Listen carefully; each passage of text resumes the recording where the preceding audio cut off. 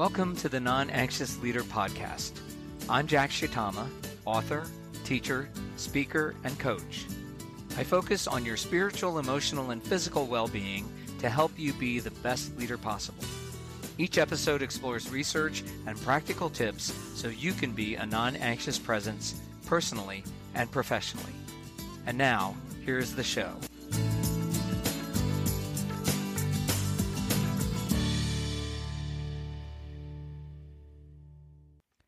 Welcome to episode 231 of the Non-Anxious Leader Podcast.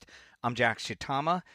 In episode 183, I went through how my family, my mom's extended family, does a family reunion every 2 years. My mom has two sisters who are 98 and 96, and the extended family, 60 plus of us, gathered together last year on the West Coast. And of course, there was a lot of anxiety about vaccination, testing, and masking requirements. I'll post a link to that episode in the show notes. This year, my mom turned 100 on May 29th, and my brother and sister and their families were planning to gather near us for a long Memorial Day weekend to celebrate her 100th birthday. On the morning of Friday, May 19th, 6 days before people were to start arriving for the big weekend, I woke up with the sweats. I knew I had had a fever overnight and it had broken, and I immediately wondered, did I have COVID? So I tested, and I was positive. My wife tested. She was positive too. The reason I knew it was COVID was because we had traveled back from Europe that prior Sunday, May 14th, and on that day, we had a 20-minute cab ride, we had a 3-hour train ride, we had another 20-minute cab ride, and a 7-hour flight. We didn't mask during our travels and didn't even really think about it or discuss it. Well, I'll take that back. I thought about it for one moment during our second cab ride when the driver started coughing. He did crack his window a little bit, but then I wondered, should I crack my window? Should I put a mask on? But I think the surrounding togetherness pressure, the feeling that, I don't want to offend him got to me. And my wife and I think that that's probably where we were exposed, but we're not certain. The issue here was that my mom lives with us. She had been with my sisters, and we had gone to get her the Tuesday after we had gotten home. So she was back with us for 3 days when we tested positive.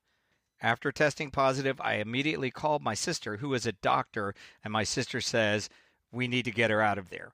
So within about 20 minutes, we had my mom packed up. She and I were both masked. She sat in the back seat. I was driving. We had the windows cracked, and I drove an hour and 15 minutes to meet my brother-in-law to get my mom out of our house.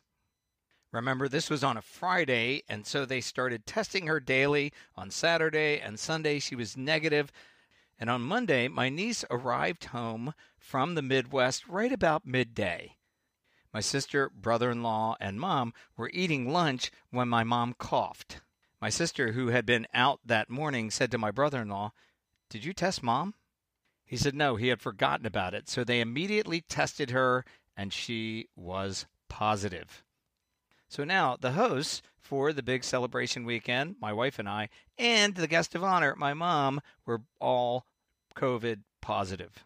The scrambling began again, and we got my mom back from my sister to avoid any further exposure to her and her family. Of course, hindsight is 20/20. My wife and I should have worn a mask while traveling home. We should have not gotten my mom back from my sisters until we had waited 5 days and tested negative, but we had gotten complacent. It felt like we were coming out of the pandemic, and so we didn't do any of those things, and now we were in a pickle. Even as I was driving back after meeting and getting my mom, my sister, my brother, and I got on the phone for a conference call. What were we going to do? The first thing I'll say about this is that there was no blame. My sister or brother or both of them could have easily said to you, what were you thinking traveling to Europe so close to Mom's big weekend? Why weren't you more careful? Look at the situation you've put us in. And of course, if they had said that, then I could have said, well, you're the doctor. Why didn't you think to keep her with you until we were in the clear? You should know better. Now, of course, all of this is hypothetical because we did not say that, but notice the difference between taking responsibility for self and the situation and blaming others. I'm grateful they didn't blame me, and I don't think I would have responded in that way, blaming my sister. But, they could have said that to me. I kind of felt guilty myself that this was all because we had done this and we hadn't been more careful. But the tone of the conversation was, how are we going to respond to this? How are we going to handle this? It was, so what? Now what? It's already done. There's nothing we can do about it. Now, how are we going to handle it? Because we were expecting over 30 people for the weekend, we had rented 2 large houses right next to each other and then a third house about 10 minutes away. All the houses were past their cancellation period, so I had messaged the property managers to ask them if it was possible to reschedule. If we found another time when we could all be together, could we reschedule instead of losing our money altogether? As a side note, I had used a credit card that had travel protections, but I was pretty sure that it did not cover COVID. While I was waiting for a response from the property managers, my brother and sister and I discussed our options. One of the things that came out of this was that COVID was less scary. Now, one of my nieces had long COVID, so we were still taking it seriously. But the one that we had all been worried about really getting COVID was my mom. And now that she had it and she didn't feel bad and only had a little cough, we were not as concerned about the rest of us. I felt like it was a really healthy conversation. My brother said he wasn't concerned and he didn't think his family would be. My sister said she was a little more concerned, but she was willing to go forward. And long story short, we decided it was going to be too hard to reschedule. We would try to take precautions to keep everybody safe and that we would move forward with the celebration weekend for my mom's 100th birthday. The only question was, what about the babies? Of the 30 plus people that were planning to come for the weekend, there were several who had children 4 years or younger, and 2 who had children 6 months or younger. We all know that kids are not as affected by COVID as adults, but there was some concern about those 2 youngest ones, those 2 babies, and they both happened to be my grandchildren. One of the main concerns was not my wife and I and my mom, because we knew we were positive and we were planning to stay outside and distance, and if we went inside, to mask and not stay inside for very long.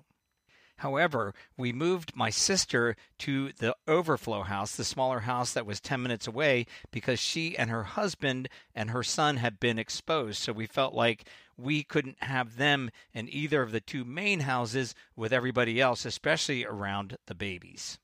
That was all well and good, but the one wild card was my niece, who had arrived from the Midwest, and she had been sitting at the lunch table when my mom had coughed.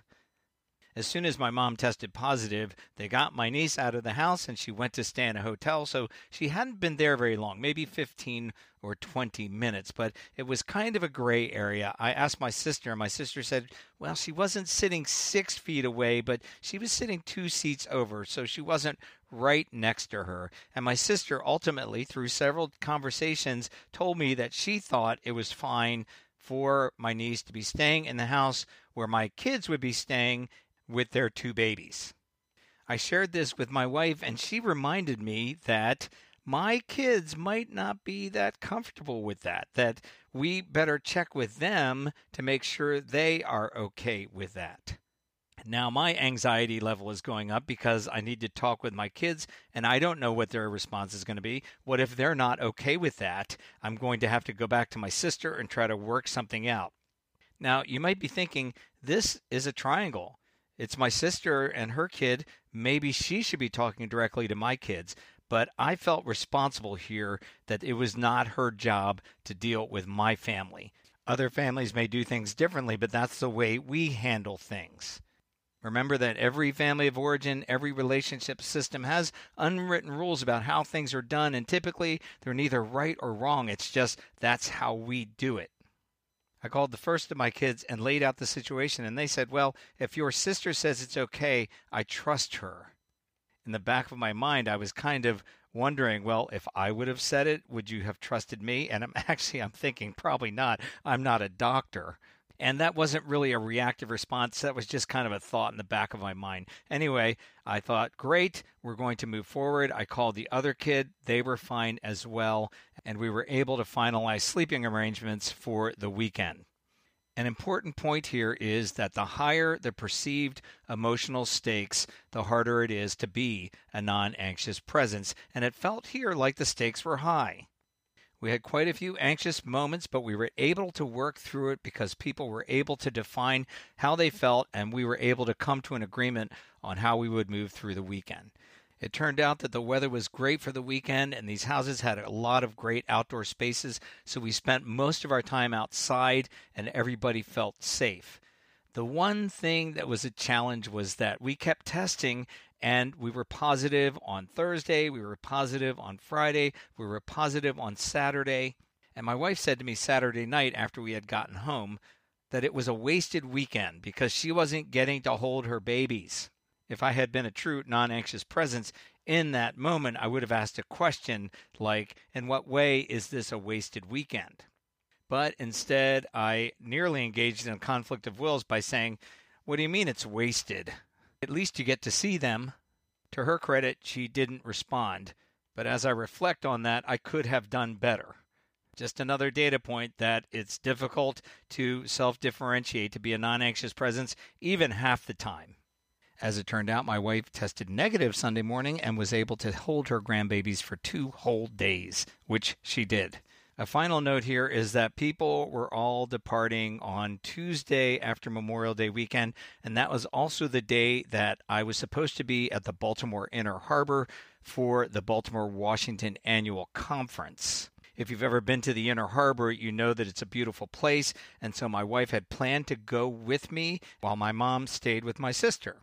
However, it turns out that my sister and her husband never tested positive, and on Tuesday morning, my mother still was testing positive. So we could not take my mom to my sister's because that would expose them again. My wife, to her credit, said, I guess I just have to stay home with your mom. And as it turned out, my mom did not test negative until late Thursday, so my wife was never able to join me at the conference. I'm grateful because I felt guilty leaving her with my mom, but I had to be there, and my wife never complained. So what? Now what? So that's my story, and I'm sticking to it. I think all in all, we were able to work through some anxious times. We were able to celebrate my mom's 100th birthday. I'll put a link so you can see a picture of our family in the show notes. And I'll also put a link to a story that CBS News did on my mom because she's actually a Hiroshima survivor. And one of my daughters-in-law is a producer for CBS Mornings and actually did a segment on her, which aired the same morning that we tested positive for COVID. Anyway, that's it for episode 231. If you found this episode helpful, please share it with somebody. Also, if you can leave a review in either Apple Podcasts or Spotify Podcasts, it also helps other people to find it. You can connect with me at thenonanxiousleader.com, and you can email me at jack@christian-leaders.com. Until next time, thanks and goodbye. Thank you for listening. If you found this episode helpful, there are 2 things you can do to help others find this podcast. First, tap the subscribe button on your podcast app. And second, leave a review. I appreciate your help. Finally, you can find more resources as well as subscribe to my blog at thenonanxiousleader.com. Now, go be yourself.